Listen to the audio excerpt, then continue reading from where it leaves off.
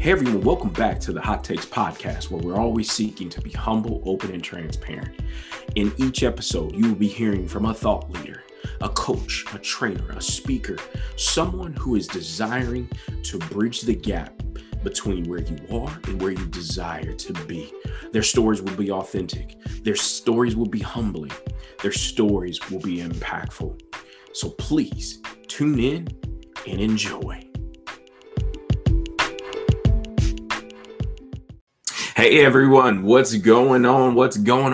We're back with another Hot Takes episode where we're always seeking to be humble, open, and transparent. And so today, I told y'all, practitioners only. It's a practitioners only club this year on the Hot Takes. And there's a good reason for that. And you're gonna understand today with my next guest, Coach Terry. Coach Terry, what is going on?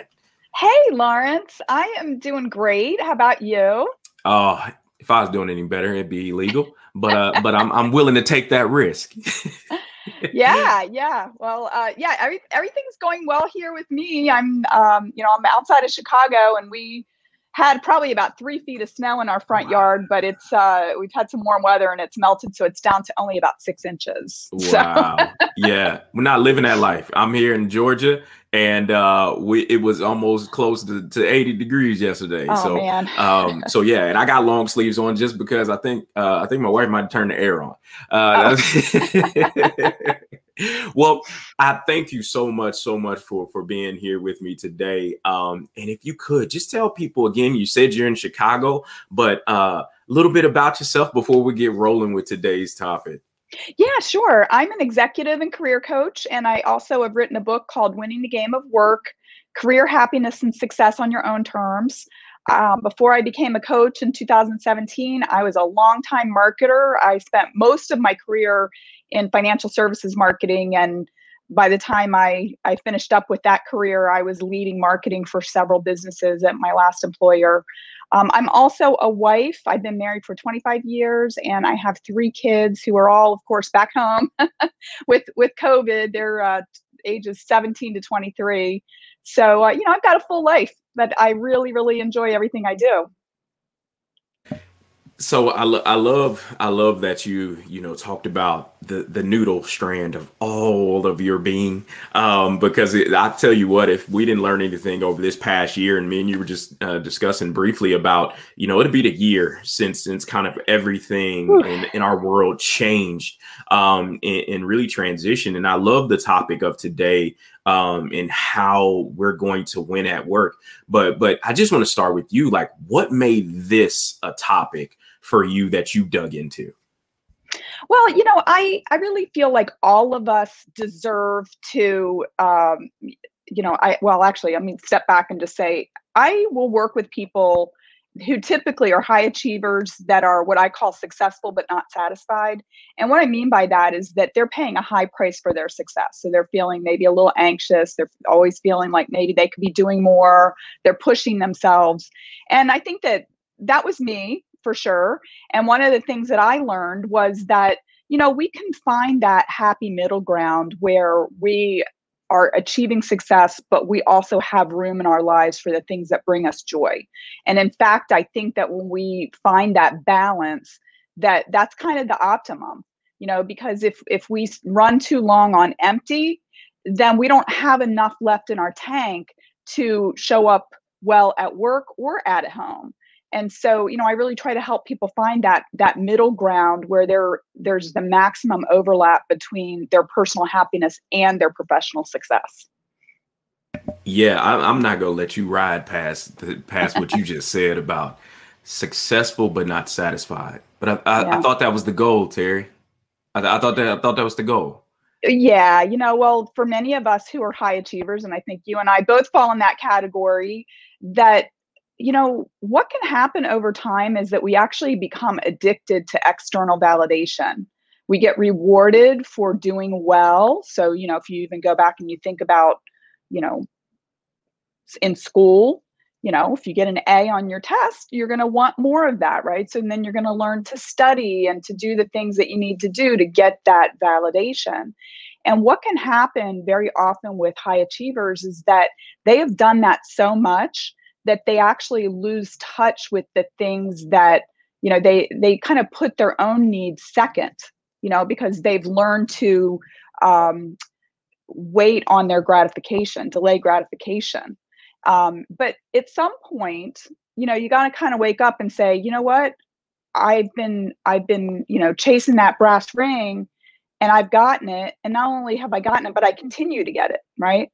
And so at what point do you say, like, not necessarily like that's enough and I'm going to like rest on my laurels, but at what point do you say, I don't need to keep putting the pedal to the metal, that I can like ease back a little bit? Instead of giving 110%, 90% is going to be more than enough. And in fact, I think that, people who are thoughtful about how much of their time and energy they invest in the things that are important to them, actually they're happier and they're more successful because they don't feel compelled. They realize that they're at choice in their life, and so they're being intentional about choosing what they do. Because otherwise, we start to feel anxious. We start to feel like we're not enough.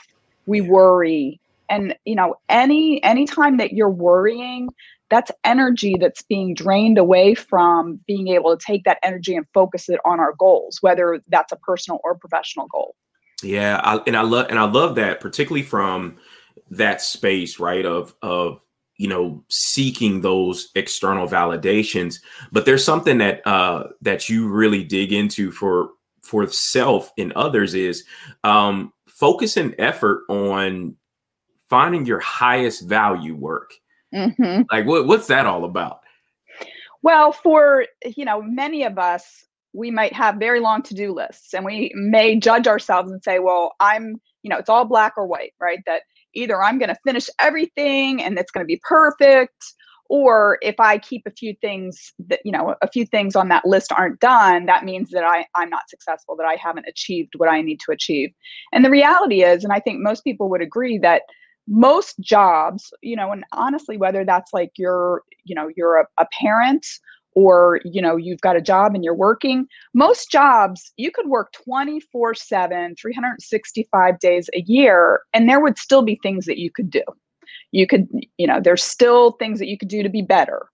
And what we really need to do is step back and say, okay, if I could invest my time in the things that are going to give me the maximum payback, what would those things be? And really to be intentional about it. Because a lot of times, if we are spending our time doing the right things, some of those little things are going to fall by the wayside. Or, we can be intentional about saying, well, if I don't have enough time, just as an example, and this is something I did years ago, if I don't have enough time to clean my house, right? If I would prefer to spend my weekends hanging out with my family rather than, spending all day on Saturday cleaning my house, what should I do? I hired a cleaning person, right? And at first my husband was mad about it. And I said, well, why don't we try it and see how we like it? Well, 20 something years later, we still have a cleaning person, right? Because it was well worth the investment of that to, be able to think about what's my highest value, how do I use my time for the highest value activities? It could be, being able to stay a little later at work and know that I can come home and make dinner and I don't have to worry about like, oh, I'm going to have to clean, right?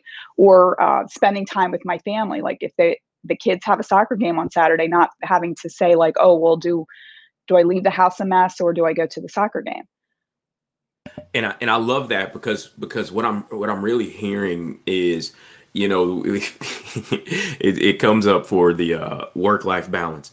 And really one of the things that really speaks to me is you just began to almost leverage what was important, and you began to shift the priorities. And why is that important for people to do? Like begin to leverage and focus on where are my leverage points instead of trying to do the whole juggling hat thing. Yeah. Well, I think that maybe some people can relate with this whole idea of whack-a-mole in their lives, right? That whether it's at work or whether it's at home, right? I mean, just think about the emails or the text alerts that are popping up on your phone or on your computer all day. We can say like, okay, I'm gonna react to each one of those things as it comes up. That is a really good way to exhaust yourself. Because we're reacting. We don't have any control over these things that are happening. Versus leverage, which is where can I invest my time where I'm going to get the maximum impact for what I'm doing. And that does go back to that whole idea of what's my highest value work. And I'll give an example from somebody that I worked with, and she got promoted from being a team leader of 8, where her MO was that if somebody on her team, was having trouble with a project, that she was kind of a player coach. She could jump in and help them take some stuff off their plate so that, they as a team were getting across the finish line. Well, she did a great job at that, and she got promoted to the head of the department, which is a team of 50. And she kept trying to use that same approach to managing a team of 50. And, it doesn't take long to figure out that, the 1-to-50 ratio is not the same as the 1-to-8 ratio, right? So she was exhausted. She was working 80 hours or 70 hours a week and taking work home, never had time with her family. And we really started to look at, what are the things that only you can do in your department? Because she had this open door policy where people were coming in all day long and asking her like, oh, I'm having trouble with the system, or, just like very penny ante type requests. Well, these were things that people could either figure out on their own, or they could probably go to somebody else on the team to figure out. And so what she wasn't getting done that only she could get done was her own work. So we agreed right from the start that one thing that she was going to try was closing her door for 2 hours a day so that she actually had the time to do her own work, which obviously nobody else can do the reports and the communications and that kind of thing that she was responsible for. And she was really nervous about it at first because she was very involved. She wanted to be very involved and approachable within her department. But because she closed off that avenue for her team to come and use her in a way that was less than optimal, they figured out better ways to get their problem solved. And she was able to do the work that only she could do. And that kind of gets into other leverage points, which is like delegation, building process, stepping back and seeing where are the gaps. Like in her case, there were certain gaps that she was a little blind to. Like, for example, that, she would get reports from various people on her team, and she would have to take them and put them into a report that went higher up in the organization. And there was inconsistency in the way that each person was reporting the information, and she was spending the time fixing it. And I said, well, why not step back and decide what the format is that you want? And then you push that down, you delegate that so that when you get it, it's very straightforward and simple. But I think a lot of times, especially for people who are used to just doing whatever needs to be done, that is a great quality. But as you rise within an organization and you have more authority, it's important to start using that authority to get the leverage that you actually have the authority to get within the organization. Yeah, and I love something there that's really coming up for me is identifying, there's a difference between being involved and being an enabler. And really, particularly when it comes to that is a huge jump in just having single digit responsibility and people reporting to a massive jump like that. Yeah. Because and I love Cy Wakeman's book, No Ego, really talks about like that open door policy and what it really should be used for. It's not used for people to rob you of your day, and different things like that. And I love the proactiveness of, hey, you still have responsibilities that you actually need to take care of during your workday. It's and I always had those leaders that used to talk to, like, that's why I start at 6 a.m. because from 6 to 8, I can work on my stuff, and then I'll stay and I'll work from 6 p.m. to 10 p.m. or whatever it takes. Them, like, so what'd you do in that middle time? And it was just you were a firefighter. Right. That was just the way things were. And I've seen organizations. That's why nobody signed up to be a leader, because they were watching that. And so you had no bench strength because people were like, you get paid how much more just to do that? was like, nah, Yeah, that's not sexy. That's not appealing to me. And there's something that seems a little out of control about that.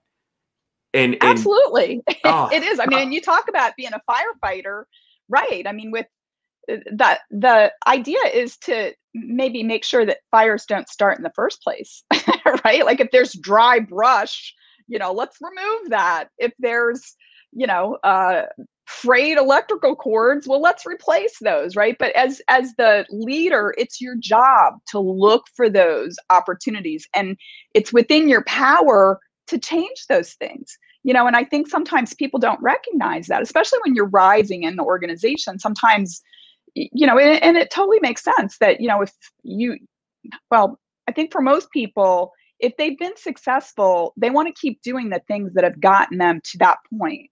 But what got you here is not going to get you to that next level. You need to, peel back the blinders a little bit and recognize, like, okay, well, at this next level, what's my new perspective? What additional resources do I have at my disposal here? And just because, a system wasn't put in place in the past doesn't mean that you can't do it now. I love that. And that in and of itself of, what's the perspective needed at this level versus the others. And what comes up for me a lot of times is the focus on you being the one that has to come up with the answers around that. And what ends up invariably happening is that single point of failure or island of excellence, because you try to do it by yourself. And when it comes to creating leader community and getting a coach, particularly around understanding or shifting perspective, like what's your take on when to lead, get out of your own skin and say, you know what, I need help? Well, I mean, I think if you're in a situation where you're not getting the outcomes that you would like, or you're, like I said earlier, if you're paying a really high price for your success, I mean, if you feel like breathless and like it's just not sustainable, that's a good time to get somebody who can help you see things from a different perspective and maybe help you to see where there might be points of leverage that you don't see and you're not using. I think that it's pretty common for uh, companies not to train people as they rise within the ranks. And a lot of times we'll just use, we'll model behavior that we've seen other people use. And it doesn't mean that that behavior is, long-term effective. Like a lot of people will try to lead through coercion, or through fear. And that's limited. That's really limited. And to I think a point that you were making earlier about empowering people versus enabling. Um, I think a lot of times whenever somebody has sort of like what I call the superhero syndrome, like they're talented, they can do a lot of things, and they feel like they've got to rush in to save everybody in every situation. You actually are, you're undermining people on your department or in your department, because they may become fearful, like, oh, well, I don't even want to bother doing this because I'm either afraid that my boss is going to criticize the way that I did it, or they're just going to come in and redo it anyway. So why try, right? And this gets to be kind of a vicious cycle, because sometimes I'll work with people and they'll say like, oh, I'm so frustrated that, every time that I assign this, like people just don't step up and they don't want to do it, or they just do it sort of, halfway. And I say, well, how clear have you been about what your expectations are?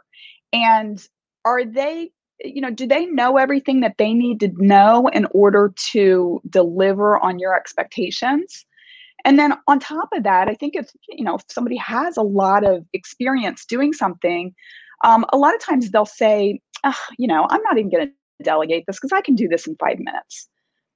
Well, you got to think about the investment of the time and the energy and the opportunity cost. If you're a leader and you're doing work that somebody that's on your team could do, you're not doing your highest value work. And if you're getting paid, say, twice as much as, somebody on your team, and it takes that person twice as long to do the activity that you would have done, that's actually equivalent, right? Unless you give them the opportunity to learn, they're never going to get better at it. But the reality is that if you start to delegate things that others can do, even if it takes them longer, you're empowering yourself. You're freeing yourself to do higher value work, right? Because, anytime that you're, showing somebody how to do a, Excel formula, is time that you're not developing the next new product, that you're not having a conversation with a, new customer or something that could impact the bottom line for the company in a positive way.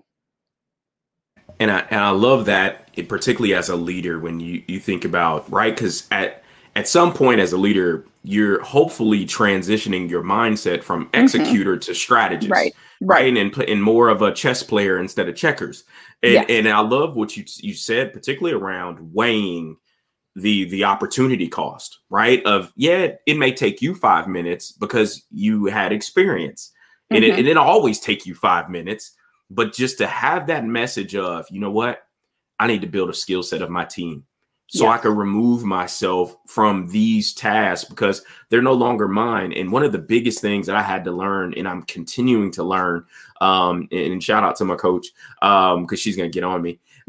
Just because you can doesn't mean you should. Yes, absolutely. I agree with that 100%. And for me, it gets to the heart of something that I know you feel purposed about, helping people understand that finding your why, finding your reason, help me flush that out for folks.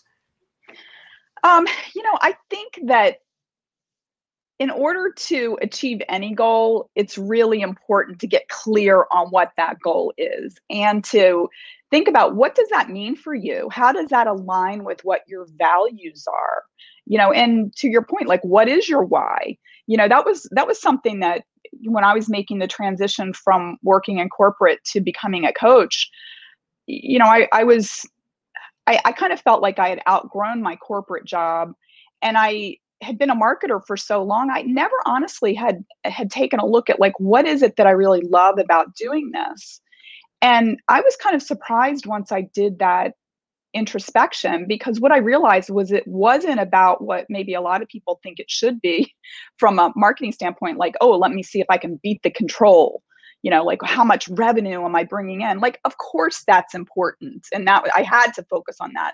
But personally, what was really important to me was helping the people within the organization. I got most of my satisfaction from that person-to-person interaction, sitting down with the head of a business and learning about what their issues were. And my personal satisfaction came from things like, where they'd come back and say, oh, we met our goals this quarter because of that campaign that you guys did. Or I got 3 hard to reach prospects who called me after that innovative mailing that we sent out to them.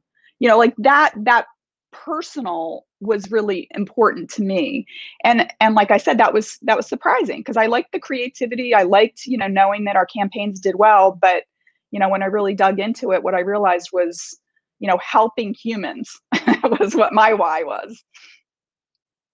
I love that, right? Because it's flipped on its head when you begin to focus as a leader on the actual people you're intending to influence versus what they're doing, right? And the job and the widgets and all the rest of that. And I believe, or the market share and all the rest of those things that tends to happen. And can you read a P&L as a leader and all these other things? But it's like, hey, if I focus on the people, if I focus on the individual development, that's ultimately going to influence and affect everything else. And so understanding that as a purpose movement for yourself, kudos to you, Coach, for seeking that. And then now putting yourself in position as a strategic piece to help not only yourself, but organizations and clients and other leaders, help them get out of their own way. And there's something I want you to speak to this. maybe as a kind of final humongous rail stake, why does being happy matter? Oh my gosh. Why are we alive? This is the question, right? Like we're human beings. We're not human doings, right? I really believe that each of us were placed here on earth with unique gifts to us, and that, when we step fully into who we are authentically, and, like I was talking earlier about, external validation versus internal validation. And when I talk about internal validation, what I mean is being connected with that soul that we were given when we came onto this earth. Like that is our true self. And, I don't think that we were put here just to be robots that, we're just producing stuff all day long. There can be a lot of satisfaction that goes along with that. And I'm definitely, a driven person. I like achieving things. And I think it's really important to get in touch with the flow of who we are as human beings. And the more that we can step into that, the more that we can connect with others on a very authentic level. And, I think that once you get in touch with that, the achievement kind of takes its proper place in the whole scheme of things, right? It balance, and also you can be in the flow. You don't worry so much. You don't like worry about what other people think. You say, I love myself, and because I love myself, I have love to give to other people, and I show up fully whenever whenever I'm working. I show up fully, and people sense that. There's just an ease to it, and there's a beauty to it. And honestly, I think that's what life is all about. And it's just a matter of us like having the courage to step into that.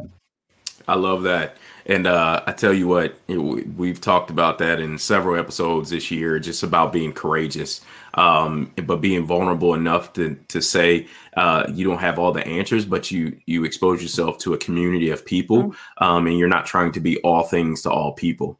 And It's so, okay. yeah, It's okay you just not find to your be. village.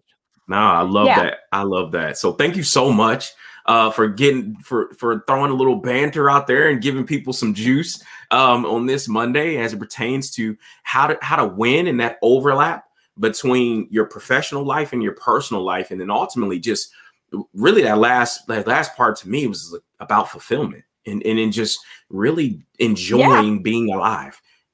Yes. Yeah. Lawrence, one thing that I want to just touch on is that, I named my book Winning the Game of Work because I knew for the people that this book is made for, that they'd be like, winning, I want to win, right? But the way that you win the game of work or the game of life is determining what does success look like for you, okay? Not worrying about what other people think, but really getting clear on what success looks like for you, and then putting a roadmap, a strategy in place to achieve that for yourself. I absolutely love that. That was awesome. That was an awesome end cap on that. So Terry, tell people how they can locate you, find you, connect with you, get coached by you, all that good stuff. Okay. Well, if you're interested in learning more about me or my approach to coaching, you can go to my website at terrybmcdougall.com. I also would love to get connected with any of your listeners via LinkedIn, and my handle there is Terry B. McDougall. And if you're interested in checking out my book, it's available on Amazon and Barnes & Noble, and that's Winning the Game of Work. And then finally, for anybody who's into marketing, I do have a podcast which is called Marketing Mambo, and it's got its own website at marketingmambo.net. I absolutely love it. Absolutely love it. So thank you so much again for coming to hang out with me. And for those of you out there, if you are a practitioner, if you're a researcher, coach, trainer, speaker, and you love to just have great conversation and you love to be a resource to others, I would absolutely love to have you on the Hot Takes podcast. And I would tell you, there's a lot of us out here. So much so, I'm already booking all the way out in July. So you all are coming out like gangbusters, wanting to share, wanting to help others connect to their true selves. And I am so grateful for it. So thank you once again for those who viewed live. And then those of you who are going to watch the replay, throw a hashtag replay in the comments. We want to know, love to connect with you, grow with you. Make sure y'all connect with Terry, because I am sure your organization will be better for it. So thank you once again for being here with us. And in your conversations, in your life, always seek to be humble, open, and transparent. Until next time, folks.